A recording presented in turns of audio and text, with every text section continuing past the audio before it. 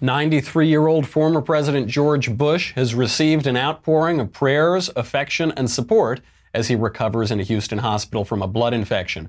Meanwhile, the callous bureaucrats of Britain's socialist healthcare regime are doing everything in their power to kill a 2-year-old baby, even stationing a police guard by his crib to ensure that nobody gives baby Alfie any oxygen.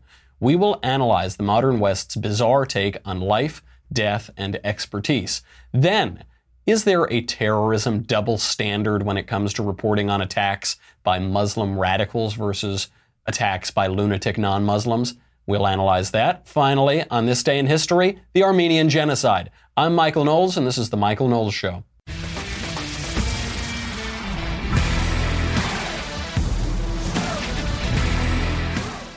That's a grim show today.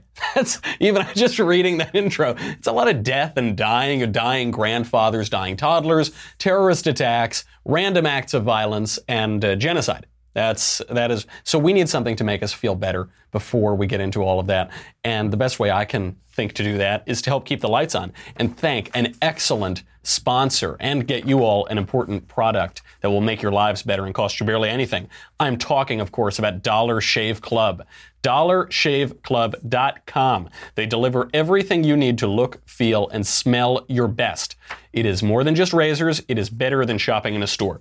I have been using them ever since we signed up with them. Dollar Shave Club, it is the best razor I've ever used. And it's the best shaving products that I've ever used too. I mean, I would always get pretty nice razors. I think it's fairly important. This is the moneymaker, folks. You know, you gotta treat it nice. And so Dollar Shave Club, we got their razor. It is so good. But it has a lot more. It has razors, it has shave butter, shampoo, body wash, toothpaste, everything you need to look and feel your best. So I use the executive razor because being here in the broom closet of the Ben Shapiro Show, it makes me feel like I'm somebody to have the executive razor. It's a nice way to treat myself. And I use Dr. Carver's shave butter.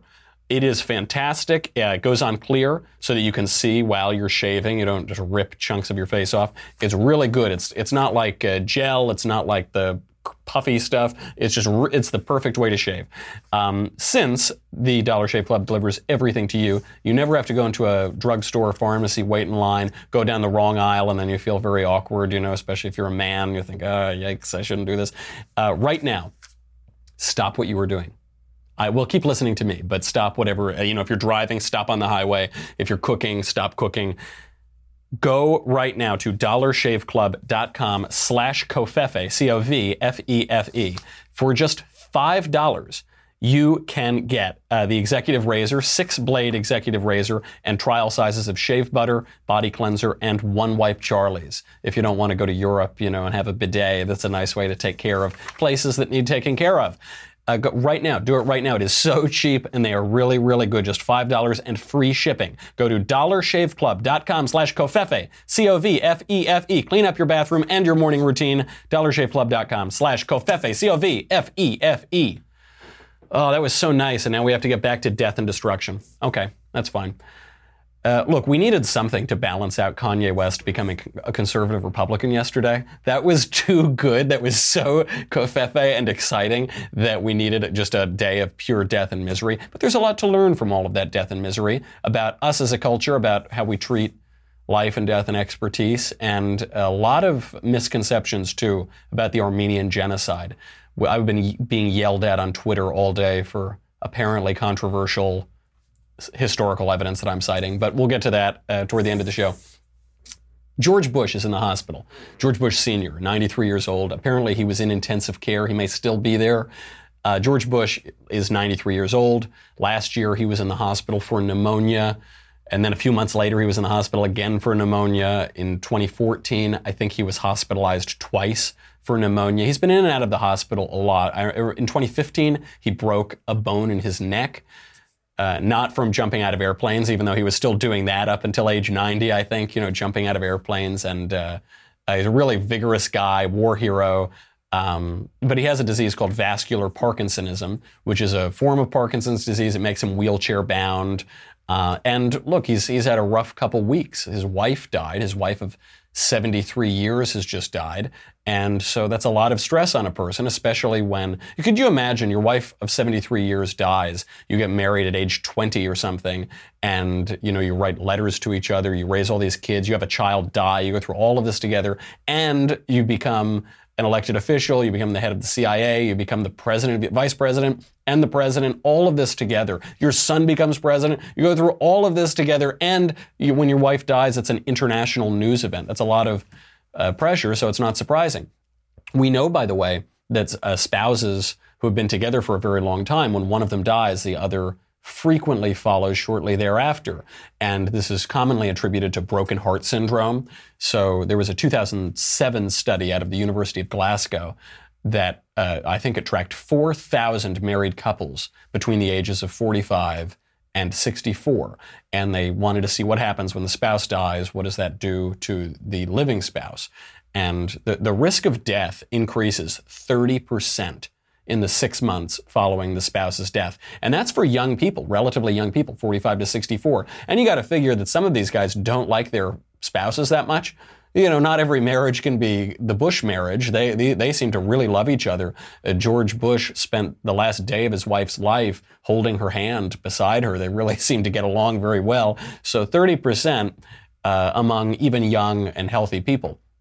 For older couples, this manifests usually in pre-existing conditions. So if you have a heart condition or you have a lung condition or whatever, that'll just accelerate that. Your immune system is down because of the stress. For younger couples, it's more interesting because it actually is broken heart syndrome.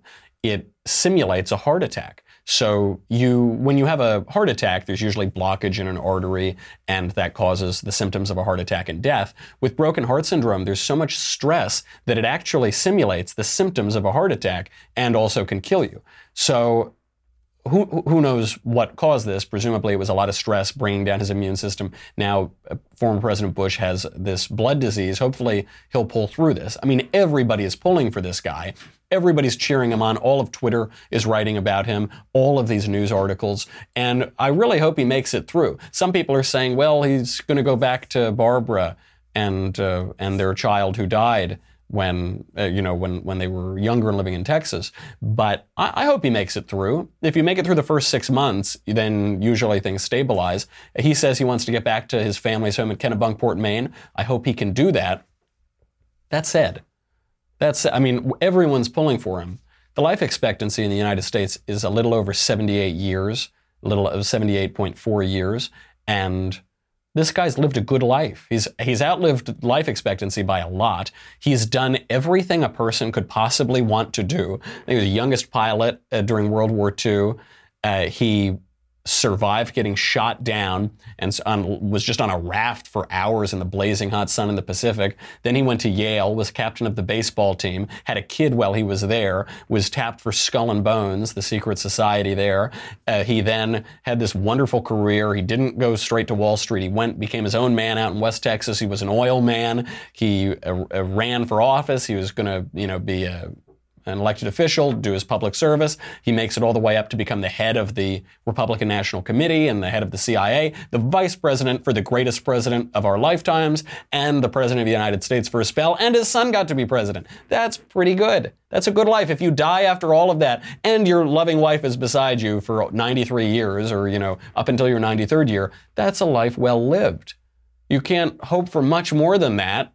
He was jumping out of airplanes at age 90. Look, we hope he survives.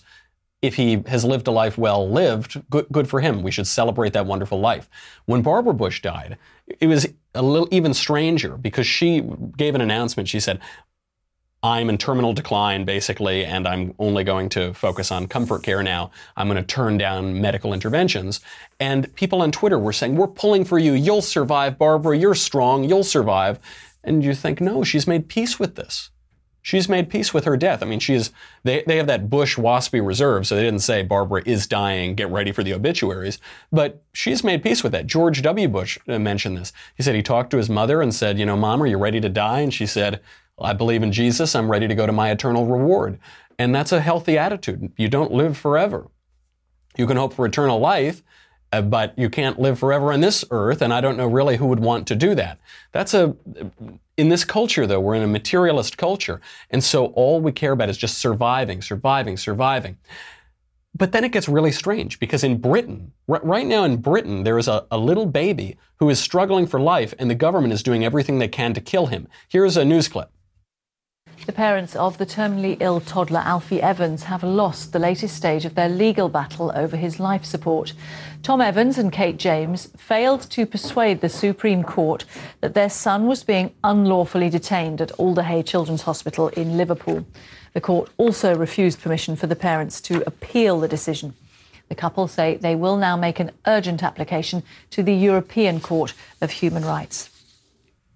That's 23-month-old Alfie Evans. And first of all, you get a real sense of socialism there, right? The parents have basically no rights to their kids.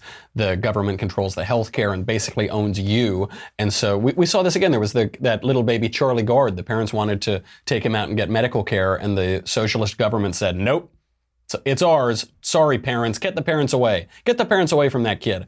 So the doctors are arguing in this case that little Alfie has been in a semi-vegetative state for a year. And I don't know what that means, by the way. What is a semi-vegetative state? Either you're in a vegetative state or you're not. If you're a vegetable, you're just there kind of slack-jawed, not doing anything. If you're in a semi-vegetative state, that means you're not in a vegetative state. And photos of Alfie have come out of Alfie hugging his mother off of life support, by the way. The government forced him off of life support, and yet he's still moving around and hugging his mother and somehow surviving. Now, the doctors are shocked by this. They are shocked that little Alfie has continued to breathe for 18 hours at last check after life support was turned off. These are the same doctors, by the way, who say, listen, we know best for the kid. We know what's going to happen. Take him off of life support. It's better for him. No, we know exactly what's going on. Oh, gosh, we're shocked when nothing we said was right. And yet they're the experts. They're the experts that we need to trust. We'll get back to the experts in a little bit. The parents want for Alfie to be able to travel to Rome for treatment. The Italians, good Catholic country, Rome, city of the Pope, they say, send him over here. We'll give him treatment. If the British socialists don't want to do it, we will give him treatment. The doctors said, well, we're not going to do it. They've left him without food, water, or oxygen for 6 hours. This little baby, this very ill little baby, doesn't have food, water, or oxygen. 6 hours, he's still alive. So the Pope tweets out. He says, quote, moved by the prayers and immense solidarity shown little Alfie Evans, I renew my appeal that the suffering of his parents may be heard and that their desire to seek new forms of treatment may be granted. Not just that, not just a tweet from the Pope, which is pretty good. Italy granted Alfie citizenship on Monday. So just yesterday, they give Alfie citizenship so that they can make a case to have this baby transported out of the cold, murderous grip of these socialist bureaucrats and brought to Italy where he can get some care. The Italian embassy actually said, if you remove the ventilator from Alfie Evans, we will file a complaint against this hospital, against Britain, for the murder of an Italian citizen, because that's what this is. Now, what is the prognosis for Alfie? He has a neurodegenerative disorder. He is quite sick, and that's what's at stake here. He's got this disorder, and should he be allowed to live, or should the doctors kill him? The specialists, the experts, say it's better to let him die. Now, what does that mean? They say, oh, it's better to let him die, but that's a philosophical question and a theological question. That's not a scientific question or a medical question. But they say, look, we're the medical experts. We're the scientific experts, so let us tell you how you should view life and the true goals and end of man. So that has nothing to do with medicine. You're technicians, practically. You work on the body like an instrument, but we're talking about matters of life. What is the purpose of life? When should life be ended? When should it be vigorously protected? This speaks to our bizarre view of experts and medicine and life. We trust the experts. In this technocratic, bureaucratic age, we just love to trust the experts. The writer G.K. Chesterton had an excellent point on this. He wrote, quote, the trouble with the expert is that wherever he is not exceptionally learned, he is quite casually ignorant.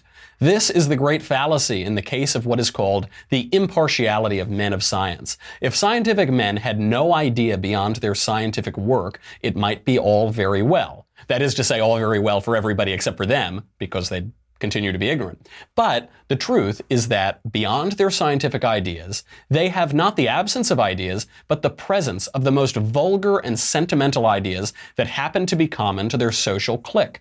If a biologist had no views on art and morals, it might be all very well. The truth is that the biologist has all the wrong views of art and morals that happen to be going about in the smart set of his time. And this has always been true. The doctor has absolutely no say over whether it is kinder to let a baby die or to try to save his life. He doesn't know what kind is. He doesn't know if kind is the purpose of life. He doesn't know what is the purpose of life. Parents perhaps ought to have some say over this. They ought to have some say and say, we view the world in this way, and we have a Christian point of view. We direct our life in a Christian way, or in an Aristotelian way, or in a modern way, or whatever. And this is the end of life. And what the UK government is saying is, we don't care what you think. We don't care we have our own view of life, and we're going to force it on you. And we're going to have people who know absolutely nothing about philosophy or morals or theology. They're just going to tell you. This has always been the case. You could see this. Do you remember the New Atheists? That was Christopher Hitchens and Sam Harris and Richard Dawkins and Daniel Dennett, the four horsemen of the apocalypse. And they were these guys who decided to become fake philosophers overnight in the 2000s. So you had a magazine writer like Christopher Hitchens, very good magazine writer, a really fun guy to listen to and to read, and he was pretending to be a philosopher, and he was pretending to be a theologian, and he pretended to make arguments against religion, even though he didn't make any arguments against religion, because he doesn't know anything about religion. Christopher Hitchens wrote a book called God is Not Great. At no point in the book did he ever even suggest that God is not great. He didn't make any argument that God is not great. He just insinuated it all over the place. But this was a publishing fad, basically, as David Bentley Hart pointed out on this show. A guy like Richard Dawkins pretends that he has some great philosophical and theological light, but he's a biologist. He is actually Chesterton's example. G.K. Chesterton, as with so many other things, is predicting all of these idiots, these brilliant idiots. They're smart in one field and totally dummies in all of the other fields. And they're worse than dummies because they're given to whatever the fashionable thing is at the time. That's just what they believe. So this biologist, Richard Dawkins, thinks it's fashionable to be an atheist, and so he pretends that his credentials in one area somehow lead into credentials in another area, or lead into expertise in another area. You see this with climate scientists, people who are physicists or atmospheric scientists. They say, I know a lot about this very narrow thing, so let me tell you how you should run your economy. Let me tell you how you should run your government. Let me tell you how the government should relate to the governed in the United States or around the world. No. Listen, I'm a climate scientist. I don't even know what they study, like the temperature of balloons above the Arctic or something. Who knows? They study they put a little thermometer in a penguin's mouth and they say, look, I know how to put a thermometer in a penguin's mouth. So that's why American citizens should not be able to govern themselves anymore. I'm an expert. I put the thermometer in the penguin's mouth. Stop trying to govern yourselves, because now I'm apparently an expert on politics and philosophy and economics and history. And right, absolutely not. And this gets to a really important point, which is we have this notion in modern culture, in a fairly decadent culture, in a very specialized culture, that the experts should govern. This is very prominent on the left in particular. They say what we should do for climate science is in terms of government, we should put the most specialized climate person in charge of the EPA, in charge of the Environmental Protection Agency. He's the expert, so he should run the government agency that's related to that. But really, that expert is the last guy who should ever be in charge of that. He is the last person we should ask to be the head of that agency, because all he thinks about is that one area. All he's focused on is that one narrow field, to the exclusion of all of the others. Actually, we should have the guy who's not an expert on climate science. He should be the one running it, because he has a more general view of how that department relates to the rest of the government and the private sector and the people who are being governed. This is exactly true in the case of little Alfie. The doctors, the technocrats who say, look, we're the experts on this particular brain disease, so we're going to have a decision over what parents can do to their kids and where this kid can be taken for other possibly life-saving help, we're gonna decide that because we're the experts. Put us in charge. No, you're the experts on this one narrow subset of a brain disease. Or the technocrats. You're the experts on this one narrow bureaucratic function of government, and you think you ought to run everybody's lives, and you think you ought to tell everybody what to do and what the purpose of life is. Absolutely not. Absolutely not. And this comparison here between how we relate to George Bush's sickness or Barbara Bush's terminal decline and this little baby is so bizarre. We're weeping for grandparents and we're murdering babies. We're sobbing, we're wrenching our garments, we're rending our garments and gnashing our teeth over people who have lived good lives, and we're trying to kill this little baby and say, you can't live. And it's because our view of life in this era is utilitarian. It's a very utilitarian view. We value some people over others. We value some people over others. This is the whole argument for abortion, by the way.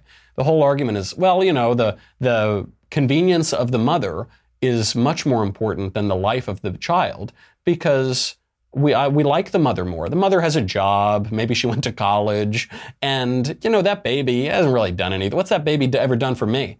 What's that baby ever going to do for society? This is the Freakonomics argument for abortion. They say, yeah, those kids who aren't wanted, they become a nuisance to society. They don't have a lot of value. They're not worth a whole lot. So let's just get rid of them in the womb. That'll make it easier. And the mother will have a better time too. That's okay. Let's do that. George Bush, Barbara Bush, those are good people.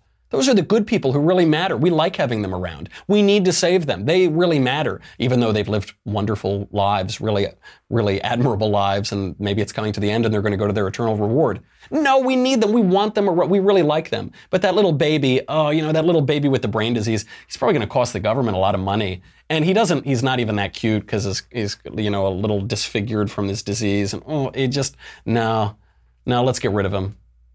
And the parents say, please, let us save the baby. The Pope says, let us save the baby. Say, no, he's not. He doesn't have as much value as George Bush does. So no, we're not going to do it. It's really bizarre because that isn't the normal view of life. That isn't the traditional view. The traditional view is that life has a purpose. It has a narrative. It has a beginning and a middle and an end. And the Christian view is that we're all children of God and all life is valuable. And even if you have the 99 sheep who are taking care of themselves and behaving well, and that one sheep goes astray, the good shepherd goes and saves that sheep. That's the Christian view. That's the traditional Western view. And we've lost it. We're losing that view, and it's totally incoherent and bizarre, even among libertarians, even among right-wing coalitions. I had Jason Stapleton on the show a couple weeks ago, and he said, the libertarian position is that you own your body. We own our bodies. But that doesn't make any sense. Why do you own your body?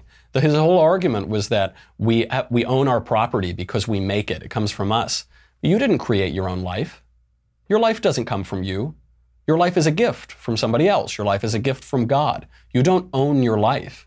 And the life that is lived for the good, the life that is lived in the Christian terminology to give glory to God and enjoy Him forever, that's a good life. Or in the Aristotelian, the ancient terminology, to do the good, to pursue the virtues and practice the virtues, that's a different life. But the one that's just lived for you, you say, I own my life and I'm just going to give me pleasure, me. That's the modern view, and it's shared by the left and the right. And it just isn't true, and it leads to a hollow life, and it leads to moral absurdity like weeping and crying and getting very stressed out because people who have lived good lives are dying at an old age, and yet at the same time trying to kill little babies because they don't give you enough value. Doesn't make a lot of sense. Before we cut to the break, a word on terrorism.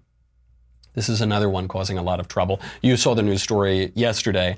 A young, apparently crazy guy in Toronto named Alek Minassian killed 10 and injured 15. And I mention his name only because it's not, Abu Muhammad. It isn't a name, an Islamic name that we hear so much. And so at the moment, it appears that this guy isn't Muslim. They aren't really releasing a lot of information about him, but it doesn't seem to be a religiously inspired attack. And he does seem really crazy. He praised that woman-hating mass killer from California, Elliot Rodger. His classmates said that when he was in school, he didn't have any friends. The guy, Alek, attended a special needs high school. Apparently he would walk down the hallways with his heads down and his hands together, making meowing sounds. It sounds like a crazy person. And the left objects.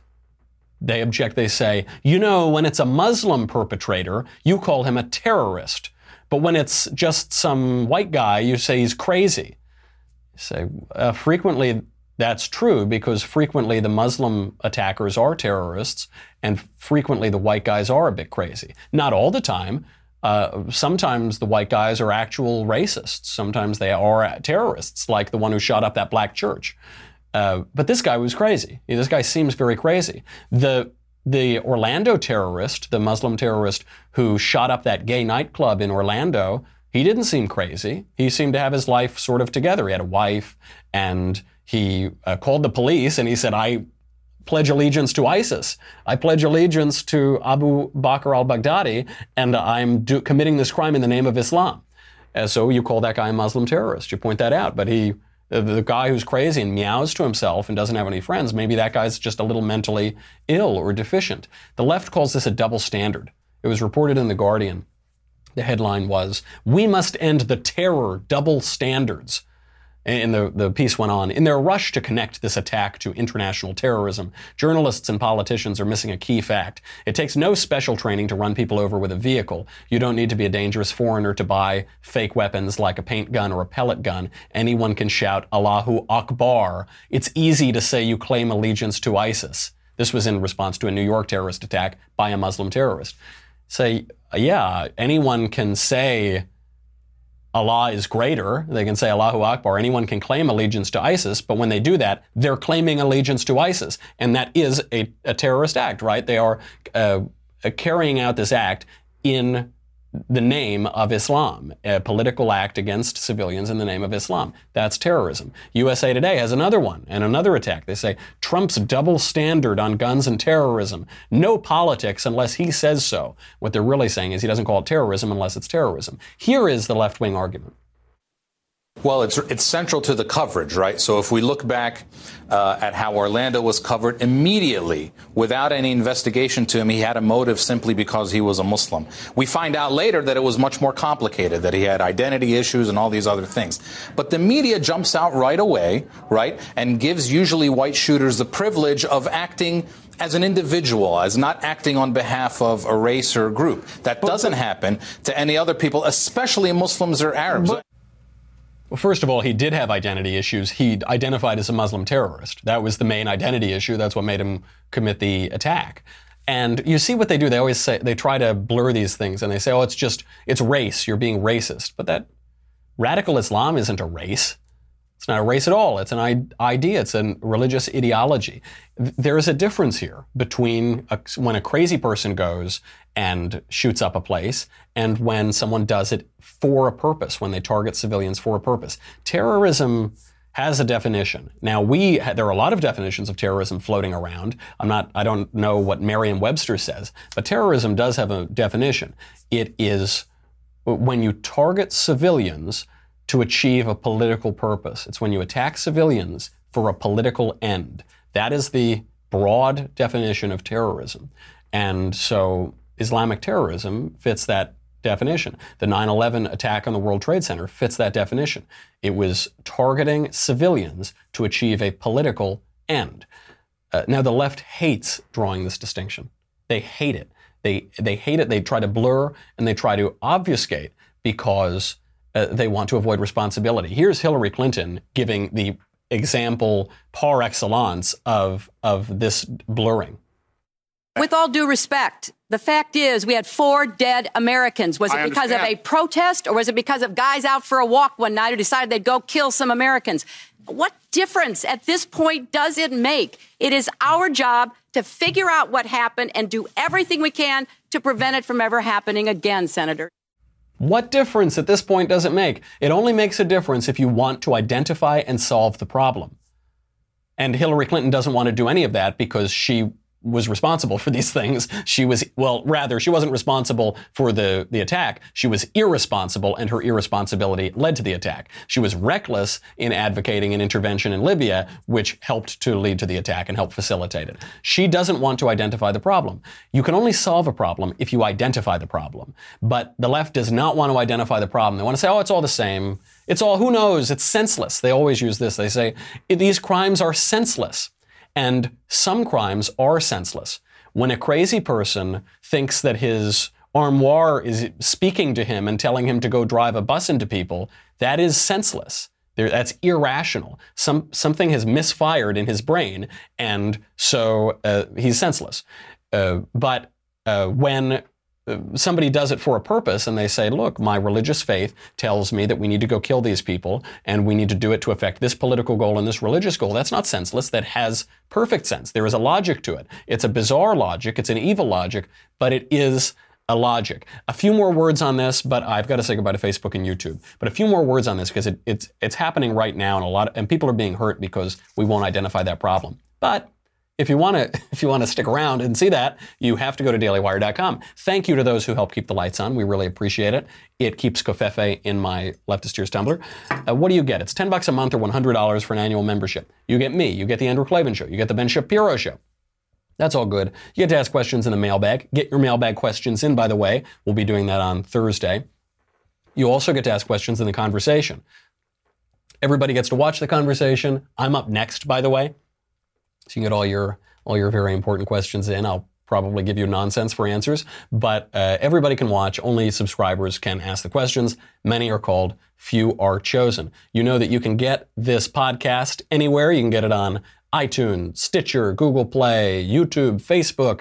For the times they don't censor us, it's on there, and dailywire.com. But again, none of that matters. What matters is this: the Leftist Tears tumbler. This is the only FDA-approved vessel to contain your salty and delicious leftist tears.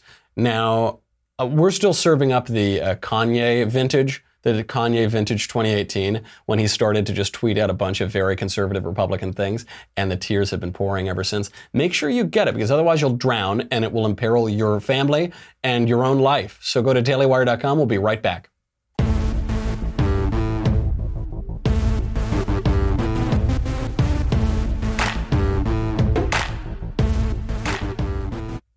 Before we get to the Armenian genocide, that's like a big, before we get to one of the worst events of the century, I know you're all excited for it, but there really, people are abusing language when it comes to the Armenian genocide. And just as in this example, it's not helping us to identify the problem. So you can take the example of a recent series of attacks in New York. Here's what's been going on in New York the last week.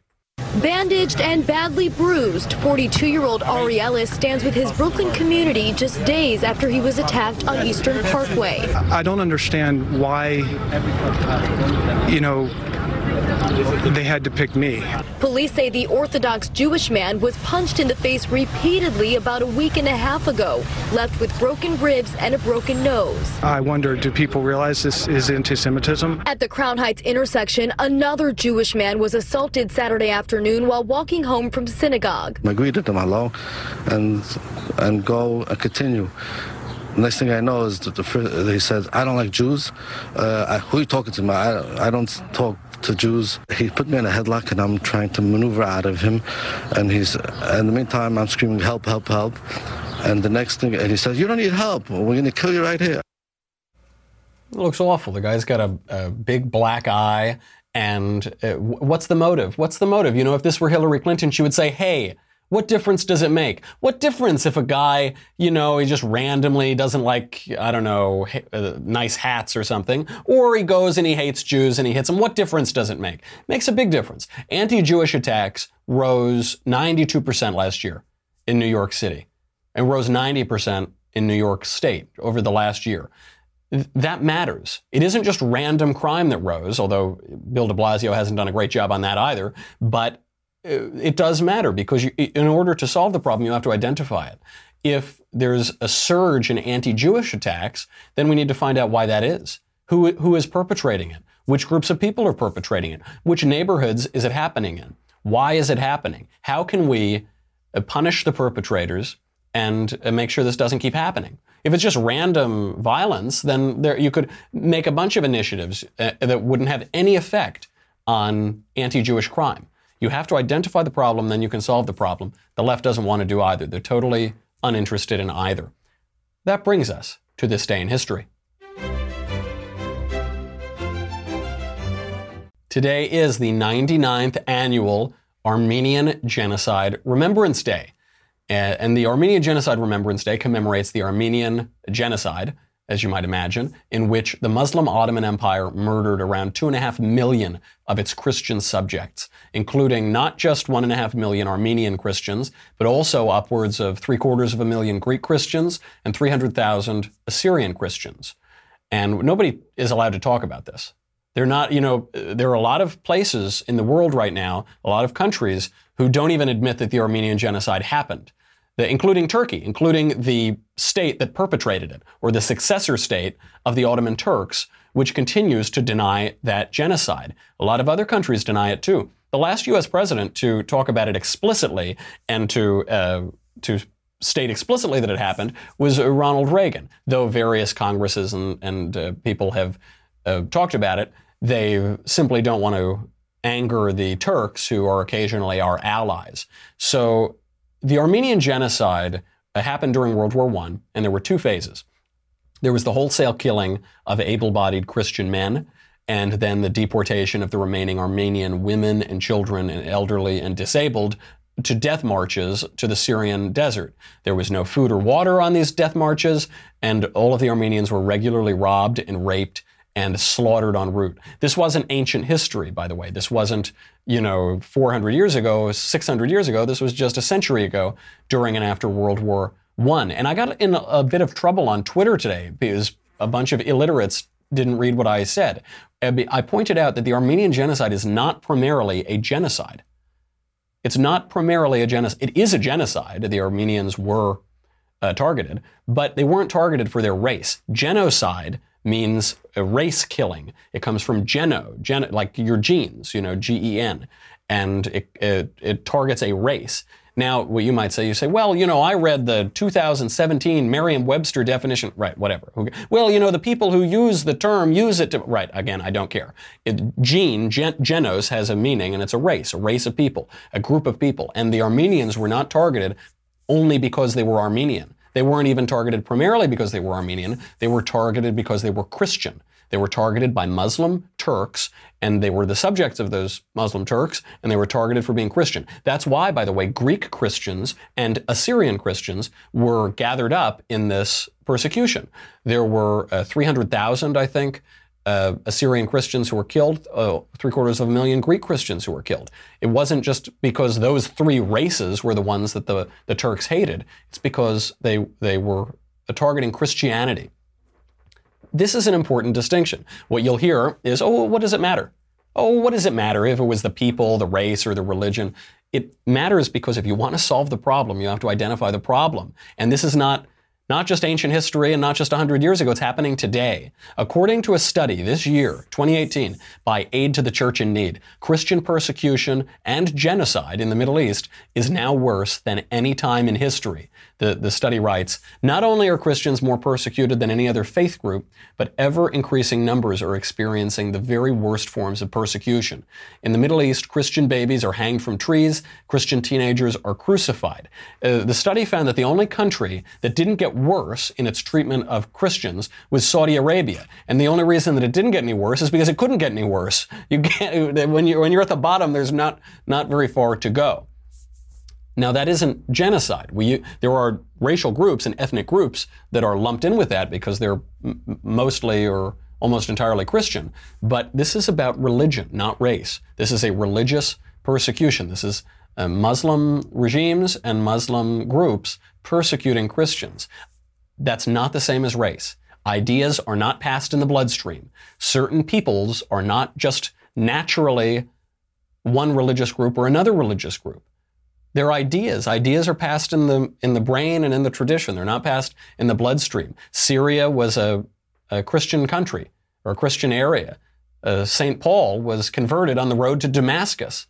It was only in the 7th century that Syria became, or 8th century even, that Syria became a Muslim rather than Christian. Now, to discuss these things, to talk about it in religious terms, that's considered Islamophobic. We can only talk in the racial terms. If we talk in the racial terms, maybe that's okay. Some countries still won't deal with it, but we can do that. But we're not allowed to talk about the Armenian genocide for what it really was, a religious persecution. That's Islamophobic, the irrational fear of Islam. I wonder, was that fear irrational for the 2.5 million Christians who were slaughtered by Muslim Turks 100 years ago? Was it irrational for the countless Christians who were persecuted by Muslim terrorists and regimes today? I wonder if those who have been slaughtered could accuse the West of Islamophobia. We're not allowed to talk about these things, though. We can't talk about them as they really are. So what we're going to continue to do is blur and obfuscate. Even on an important point, yes, there was a genocide, but what was it more broadly? Why were the Greeks and the Assyrians brought in to that awful slaughter too? What is this really about? If you want to solve the problem, you have to identify the problem. But nobody wants to solve those problems. It's just not politically correct. All right, that's our show. Maybe we'll have to do something that's less grim tomorrow. Maybe we'll need like some streamers and balloons or something. I don't know. Be smoking cigars and drinking on set to get over this grim, dismal, death-laden podcast. But, very important to talk about these things. It really says a lot about the culture. Okay, get your mailbag questions in. I will see you tomorrow. I'm Michael Knowles. This is The Michael Knowles Show. I'll see you then. The Michael Knowles Show is a Daily Wire forward publishing production. Executive producer, Jeremy Boring. Senior producer, Jonathan Hay. Supervising producer, Mathis Glover. Our technical producer is Austin Stevens. Edited by Alex Zingaro. Audio is mixed by Mike Coromina. Hair and makeup is by Jesua Overa. Copyright Forward Publishing 2018.